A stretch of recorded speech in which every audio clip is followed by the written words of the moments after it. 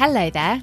Welcome to Smashing the Ceiling, the podcast that showcases the lives of women who've achieved amazing things in their careers, some who've got a really cool or unusual job, and some who've just had a really interesting life.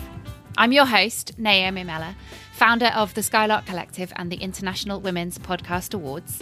And each week I'll be sitting down with one woman to hear about the ceilings they've smashed through in their lives.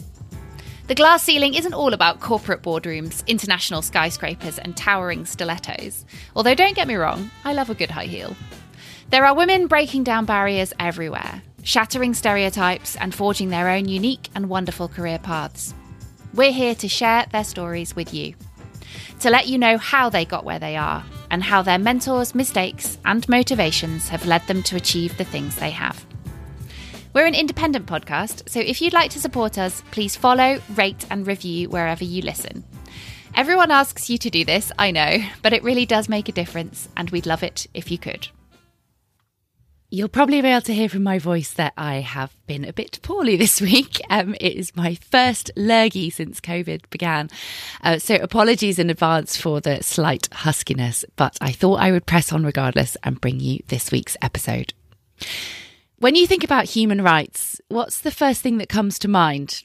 Maybe it's the treatment of prisoners overseas, or working conditions and pay in your place of employment, or freedom of speech, or the right of an individual to live freely and safely in whatever manner they choose. Maybe it's a multitude of other things, because the subject of human rights is broad and deep, and it's also vitally important.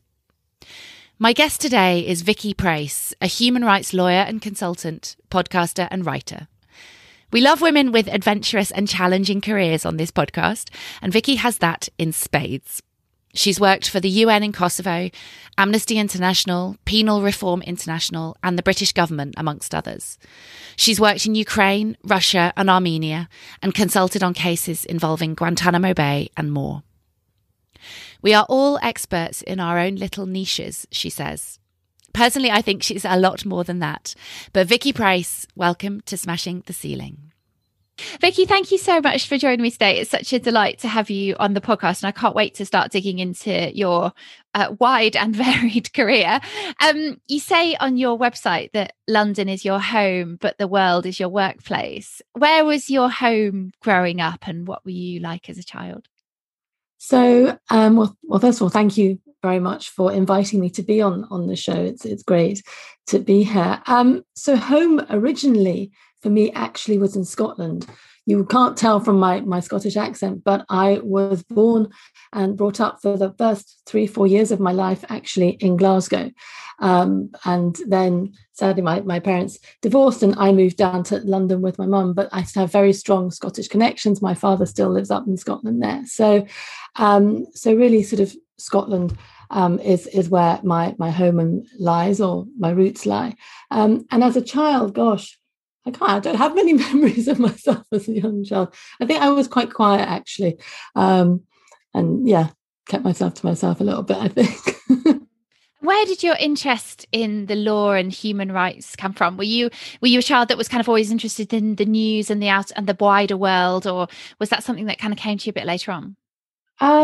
I think yes, probably I did. I did always have a bit of an interest in what was happening in the world there, but also I kind of came from a family of lawyers, and so that probably influenced a lot. I think, but they're not human rights lawyers; they're in different sort of bits of the law there. So I think that sort of interest in law, international affairs, what's happening was always around me there. But it really kind of crystallized for me, or actually was more of a thing when I was a student, I would say, and studied law. And then I really kind of grew my interest in this particular area that I'm in at the moment. But yeah, I think growing up there was always an interest, and certainly at school, I never really sort of warmed towards sort of science subjects or anything like that. It was always more the arts and more sort of writing, I suppose, and things like that. Or in that domain, I'd say more. We live in an age of increasing polarisation when it comes to the media and political commentary. And human rights are now sometimes denigrated as being woke, quote unquote, rather than essential. We also often envisage lawyers as barristers in wigs or sharply suited litigators like Suits. And I was really interested in what drew Vicky to human rights work and the cause of those who are often marginalised, with their voices not heard. Yeah, no, absolutely. I think that's it. You know, the image that you have of the lawyer is very much the suited and booted sort of cutthroat world of that big city law firm kind of thing. And that never appealed to me. It just was almost anathema to me, actually. I just didn't want to be in that kind of corporate cutthroat world. But this kind of, I suppose, career of service, and that's how I always kind of look at it in terms of what I do, really sort of, I suppose, for me started when I was a student, worked at a prison creche, and I was volunteering, looking after kids when the parents were going to visit their loved ones in prison there. So that really was at a very early age there. But what motivated me, or what motivates me to do it, is that, you know, we are in a position where we can be allies and we can amplify those individuals' voices where they cannot, or, you know, so I think there's a real deep desire to do that work. And also, you know, we could very easily find ourselves in these positions. And, you know, if life took a different turn for us, you know, we could find ourselves sitting in a prison cell potentially, or overseas, whatever like that. So for me, I think it's, you know, that everybody is vulnerable in that respect,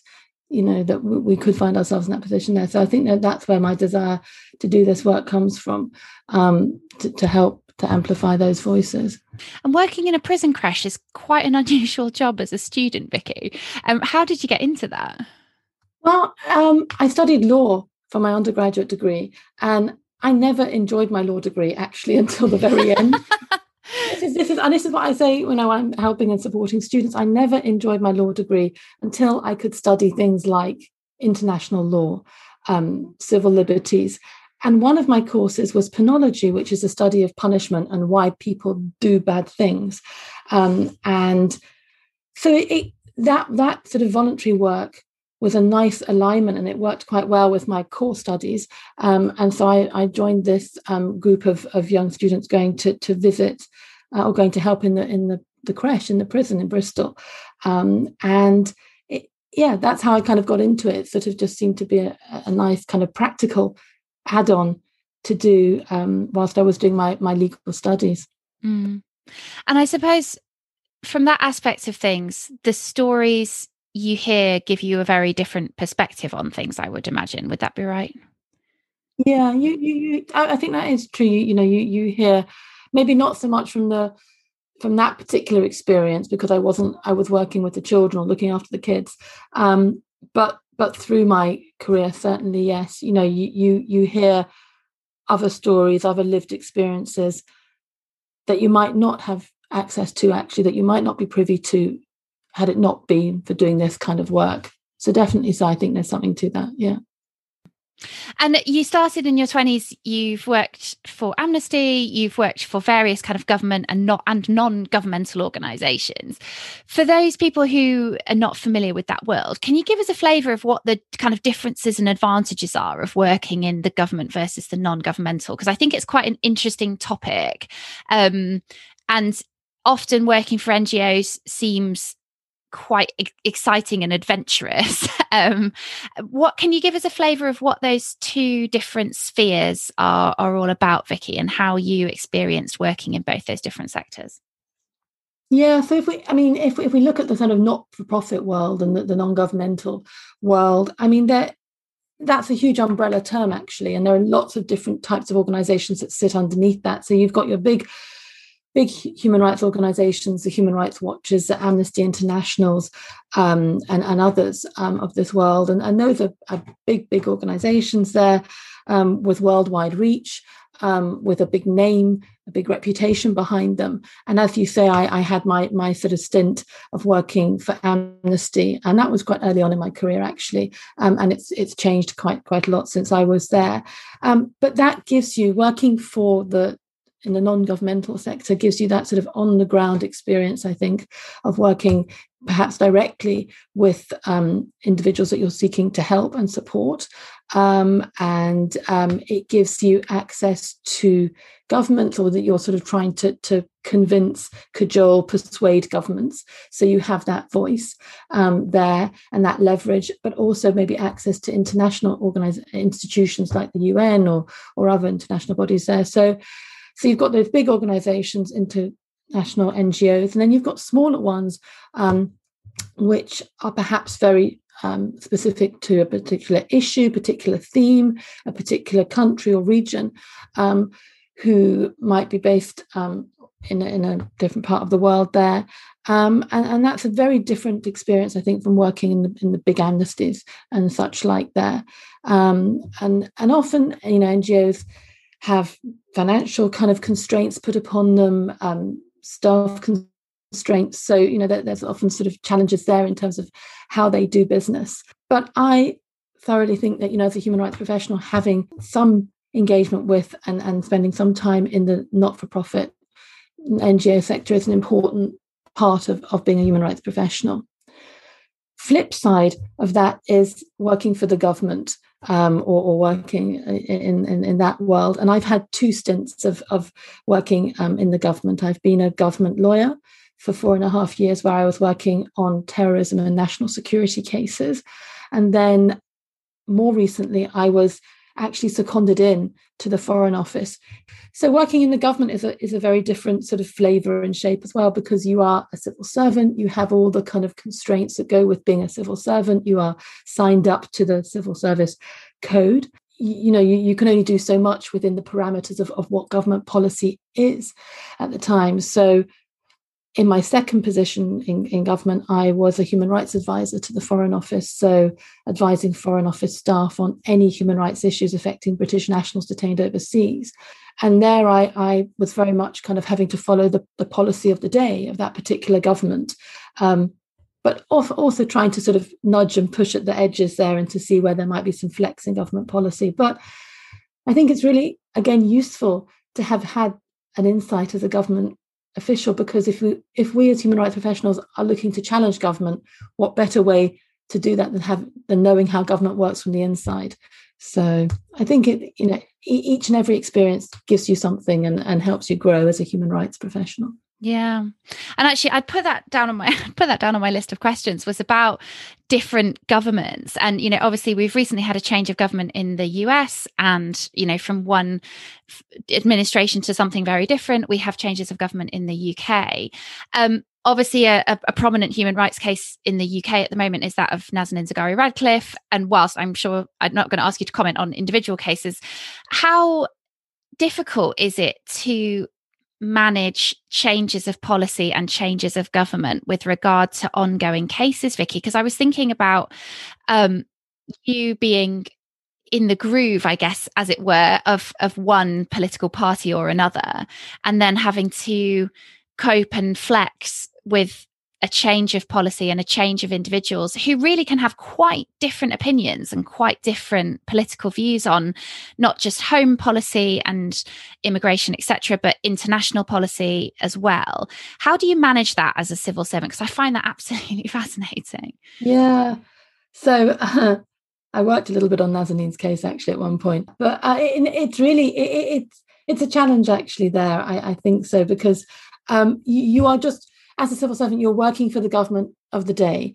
And whether you personally support that policy, support that government, you have to put that aside. You're working for whatever, the government is and whatever policy they actually issue and they decide to sort of follow there. So it is difficult at times there, if you don't necessarily sort of adhere to the policy or follow the policy, but you are limited in how much sort of flex and scope there is. But as I said before, there is always, possibilities at the fringes, at the margins there to sort of test that policy and to see how far, it might go.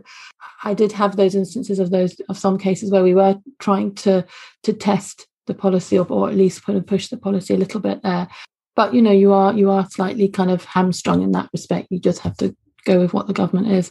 And can you give us a bit of an insight, Vicky, as well, into when British nationals are being held abroad and you are working as a lawyer to try and engage their freedom?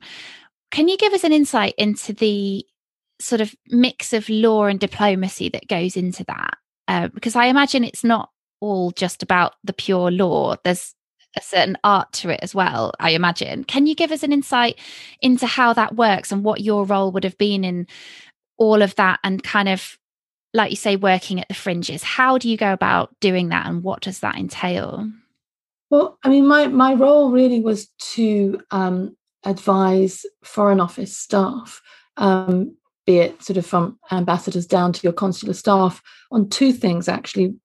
What does international human rights law say about fair trial, about torture, mistreatment, about prison conditions? So actually equipping those colleagues with that sort of hardcore sort of legal knowledge, but also sort of more nuanced was, when and how should the British government intervene in those cases?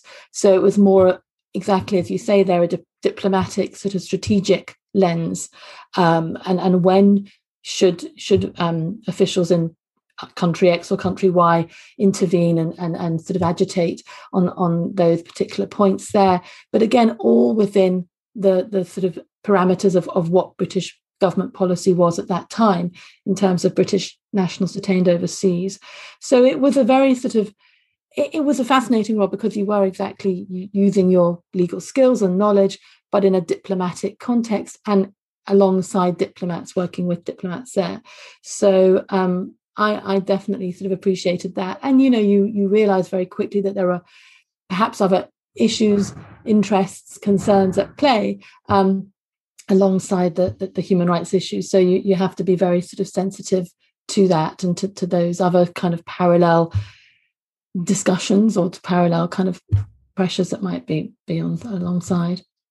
And you've obviously worked in some pretty interesting and unusual places during your career, Vicky. I was just going to touch on Kosovo to begin with, because you had a stint working there. For those people who are not too familiar with the history of Kosovo, can you just give us a little flavour of what the backdrop was to you working there after the conflict? So my backdrop is quite a sort of particular one, actually. And it was a particular driver for me going there, because before I went there, I was an immigration and asylum lawyer, working for a large national charity here in London, and I had represented many asylum seekers from Kosovo during my time, and I wanted to see for myself what was bringing them to the UK, what was their driver, what was their sort of there.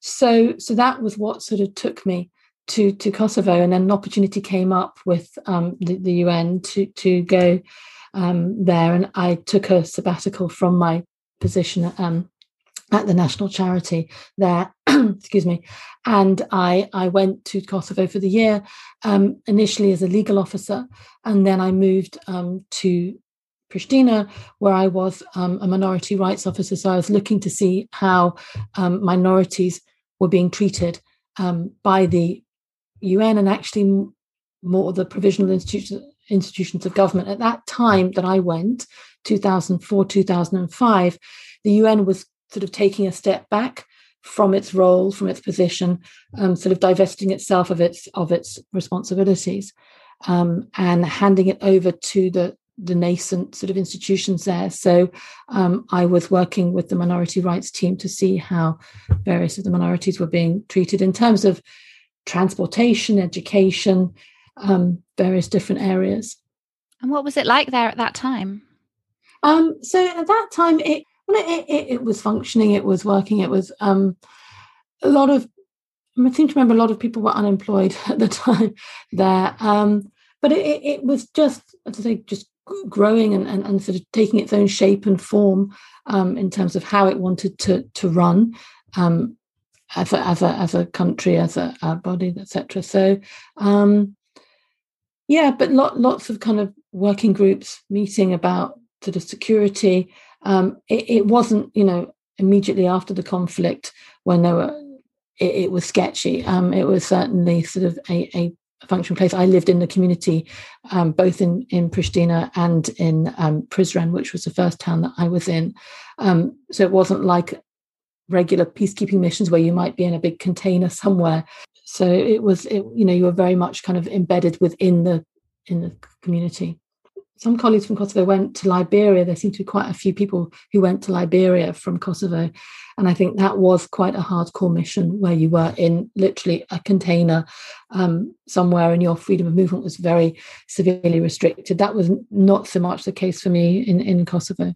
No, sure. It's absolutely fascinating, Vicky. I love hearing about all of this. It's just, yeah, I don't know, it's so different and unusual. And yeah, it's kind of fascinating to hear about. So you've also spent time working around Ukraine and Russia and Armenia as well subsequently. You did that for a few years. Have you spent time in those countries as well, Vicky? Can you tell us a little bit about that role? Yeah, so these were more sort of roles where I sort of parachuted in and did some human rights work. But I think from about 2007 to 11, let's say, I was a human rights expert with the Council of Europe, and they invited me to go to these various countries, Armenia, Ukraine, and Russia, as you say, to teach human rights law, or to deliver sort of a training on European human rights law to the judiciary, to the legal community, so to lawyers, and I think to some non-governmental organizations as well. So they sent me in for a week at a time to deliver this training alongside a national expert who knew domestic law, because I don't know Ukrainian law, I don't know Russian law, and to deliver this training. And it was principally training around safeguards for those people who are in detention. So again, still along, my core area of work that I do in the human rights. So it was that. So it was really interesting to kind of understand the issues in those particular countries, to just be in those countries. When would I ever get the chance to go to Armenia otherwise? But suffice to say, it is a hidden gem. So if you ever get the chance to go there, go. It's the most amazing country. But just to better understand the human rights issues in those countries. And actually, more recently now in my consultancy practice, I've kind of done a full circle and have come back to work on those countries now in some of the work that I've been doing independently. So that was the work that I was doing in those countries at that time with the Council of Europe. And you've mentioned teaching there. You've had guest lecturer spots. You do a lot of teaching.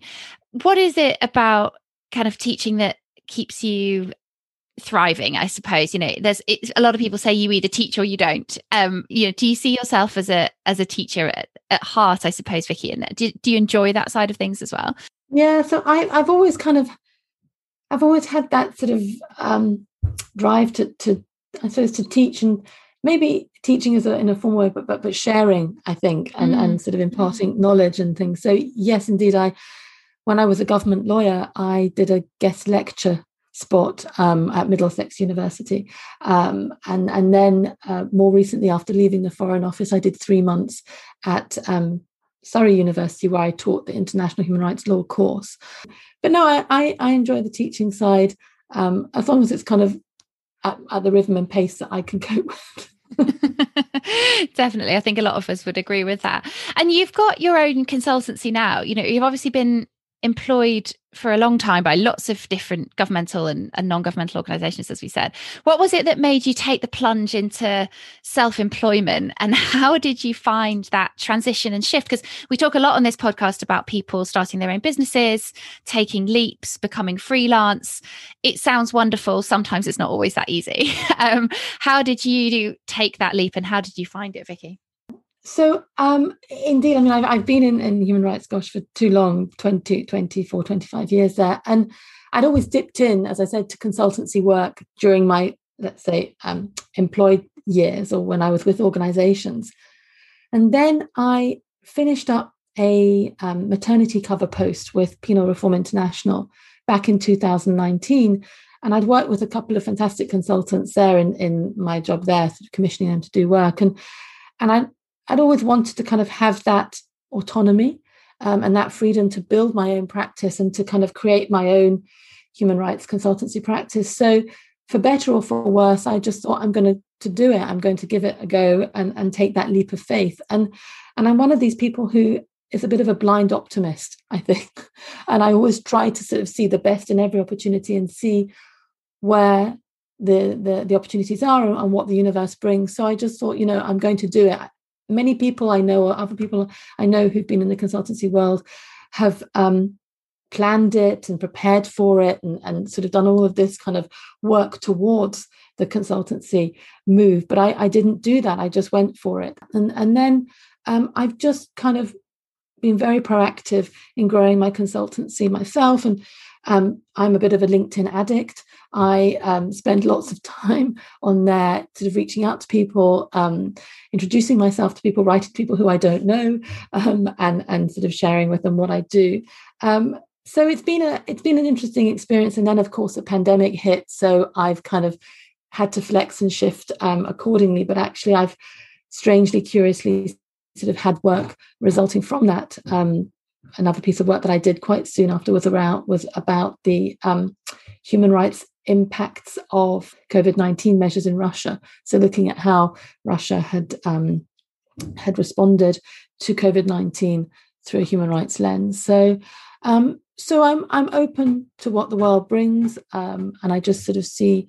But you have to be very proactive as when you're out on your own. I am a huge fan of blind optimism, Vicky, and I applaud that very much.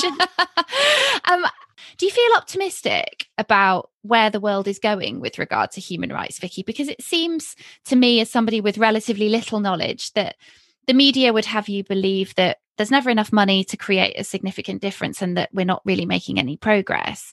How do you view that as somebody on the inside? It's actually, the timing of your question is really kind of key, because there's literally just yesterday there was a statement from the UN High Commissioner for Human Rights, so that one of the most senior sort of human rights official in the UN, saying that human rights have never been at risk more than now, and that we've got a long way to go to protect human rights. So I think we're at a very fragile moment. We're in the midst of a pandemic where rights are being sort of trodden on left, right, and centre. From freedom of movement to our freedom of expression to lots of different fields in every walk of life. So, but I think that this is also a moment where we can and should and must sort of reassert the importance of human rights and a rule of law, that we should be, the rule of law should be front and center when we're in such a fragile place. So I do feel optimistic, but we have to be realistic as well, right? That we are in challenging times, but with human rights, it's about the small wins. It's about those small sort of incremental wins that we have. We're never going to see the end of torture in one particular country overnight, but we might see some legislation where torture is outlawed or criminalized, or we might see progressive measures in certain fields and things. So I think we have to remain optimistic, because if we lose that optimism, then where do we go from there? But now more than ever, I think human rights are really under the radar and the lens, when we are in a place where everything is at risk in a way. All our liberties are at risk. And I know you're very keen on encouraging other people into careers in human rights, Vicky. And I'll give you a plug, because it totally deserves it. You've got your own podcast, The Passion Factor, which is pursuing a career in human rights. And I know that you do a lot of work in encouraging particularly other women and minorities into this work as well. What would your advice be to anyone who has an interest, particularly if they feel they don't come from a background that would be conducive to easily getting into a career in human rights, Vicky? Yeah, well, thank you for the plug. Yeah, no, I do have the podcast where I interview senior and mid-career human rights professionals about their own journey into human rights, the ups and the downs and the challenges, and then inviting them to impart useful advice to the younger generation. In terms of the advice that I offer, it's really sort of, I suppose, two or threefold. First of all, sort of, I encourage people to start writing about human rights issues, and I'm not saying that they have to write a huge big tome for some very sort of senior human rights journal, but start sort of becoming a thought leader and thinking about human rights in a critical way. And it could be writing a blog piece piece, it could be writing something for their university or other institution, but start to sort of create your own human rights profile and narrative there, so which will stand you in good stead when you are going for that interview or you're putting your application together. So I think there's something around that. I think another sort of important thing that I encourage young professionals to do is to volunteer and to give some time to a particular human rights cause or issue that they care deeply about. But I say that very advisedly. I say, firstly, if you can, try to find a position which is remunerated and paid, because there's no reason why young professionals should have to do that pro bono piece, and that, if they can possibly avoid it, their work must be valued and cherished as much as other human rights professionals. But also it gives them the opportunity to meet other human rights professionals, to engage, to learn about that human rights issue, to build up their knowledge and expertise. So I think there's great value in doing some pro bono, some voluntary work in the sector. And then thirdly, just networking and talking to human rights professionals. So getting out there on LinkedIn or other platforms and actually sort of just asking human rights professionals for half an hour of their time as to, what was their own journey, how did they get to where they are now? And you can be sure that those people will give some useful advice and help, to young professionals. So that's the advice that I offer. And you yourself are offer a lot of mentorship to younger human rights professionals.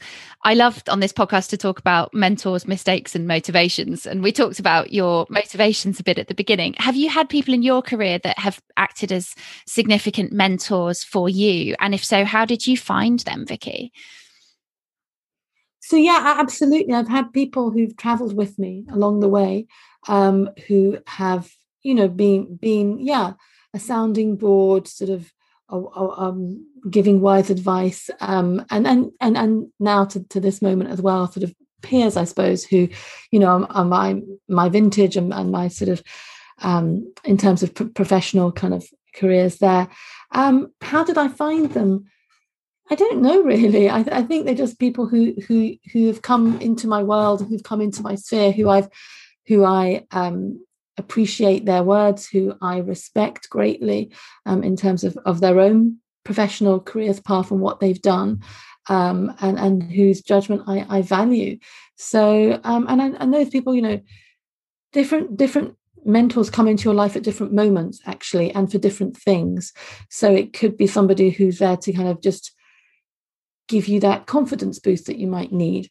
It could be somebody who is there to help you in terms of transitioning in your career to a different role or something like that, and can help you either practically speaking, please look at my CV, please look at my cover letter, something like that.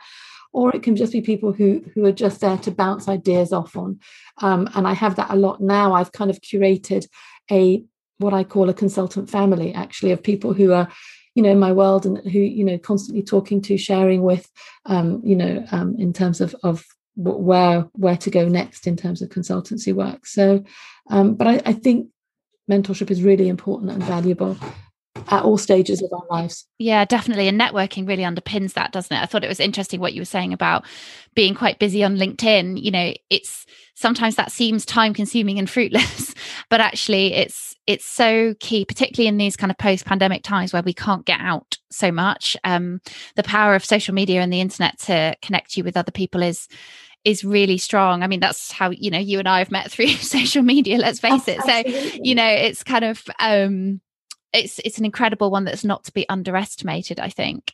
And, we often talk about failures and mistakes as well, and what you have learned from them during your career, Vicky. Can you give us any insights into things that you've picked up as a result of failures that you've encountered, big or small, really, Vicky, to be quite honest? I've had sort of aberrations, I suppose, in my career there, which I don't know. So I did a stint with the Council of Europe for a year in procurement, which was way out of my comfort zone in terms of human rights work, and it sort of it stands out like a bit like a sore thumb in my CV a wee bit. But I suppose it's how you how you pick that up and how you use that, right? And you sort of try to sort of turn it on its head and say, well, what did I learn from that experience? You're absolutely right. And how did, there, and I found that really quite a challenging year, I have to say. And because I don't have a business commercial head.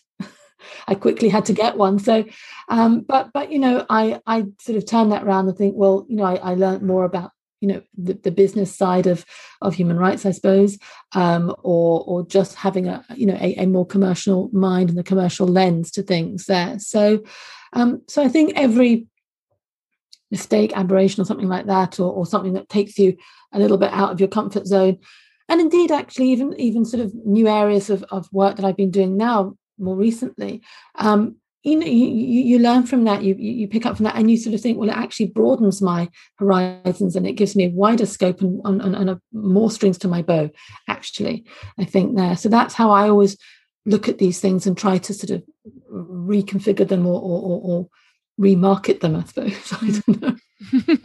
No, I think that's a good idea. And if people are interested in your podcast, your work, your mentorship, where can people find you? Where's the best place for people to connect with you, Vicky? Because I'm sure you are open to connection, as we've just discussed. Yeah, absolutely. So where I hang out, well, so in terms of the podcast, that is housed or home on a platform called Human Rights Pulse. So you can find that at humanrightspulse.com. I have my own website, which is vickypraise.com. But my main place is actually LinkedIn, so people can find me there. So those are the main places that you'll find me, and certainly if people are interested to connect to me, having heard me on this, then with pleasure. Well, I'll link to some of Vicky's articles. You're an amazing writer as well, Vicky. I know some of the stuff that you've written will be of great interest to people. And yeah, I will link to your website in the show notes. I always throw the floor open to guests at the end just to say, is there any other advice or points of interest that we haven't covered that you think are pertinent, either with regard to your career or other people developing their own? No, thank you. I mean, no, I think it's really what I've sort of alluded to there in the sort of the bit about young professionals, that I genuinely believe that there is a place and a space for everybody who wants to be in the human rights world. It may take time, it may take determination and tenacity, but you genuinely will get to where you want to get to in the human rights world. And I'm thrilled and always very encouraged by people that I see who want to get into this world. So that would be my sort of one of my main messages, I suppose. Yeah, well, that's a good take home. Vicky, thank you so much. It's been a pleasure, and really appreciate your time today. Thank you.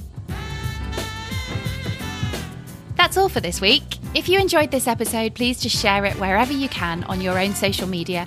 And if you found the podcast interesting or useful, then do please tell a friend, as we are always keen for new listeners. If you can find it in your heart to rate and review the show on iTunes or give us a shout out on your own socials, then I would love you very much, as it helps others to find us. We're on Instagram and Facebook at The Skylark Collective, and our website is www.skylarkcollective.co.uk. See you next time.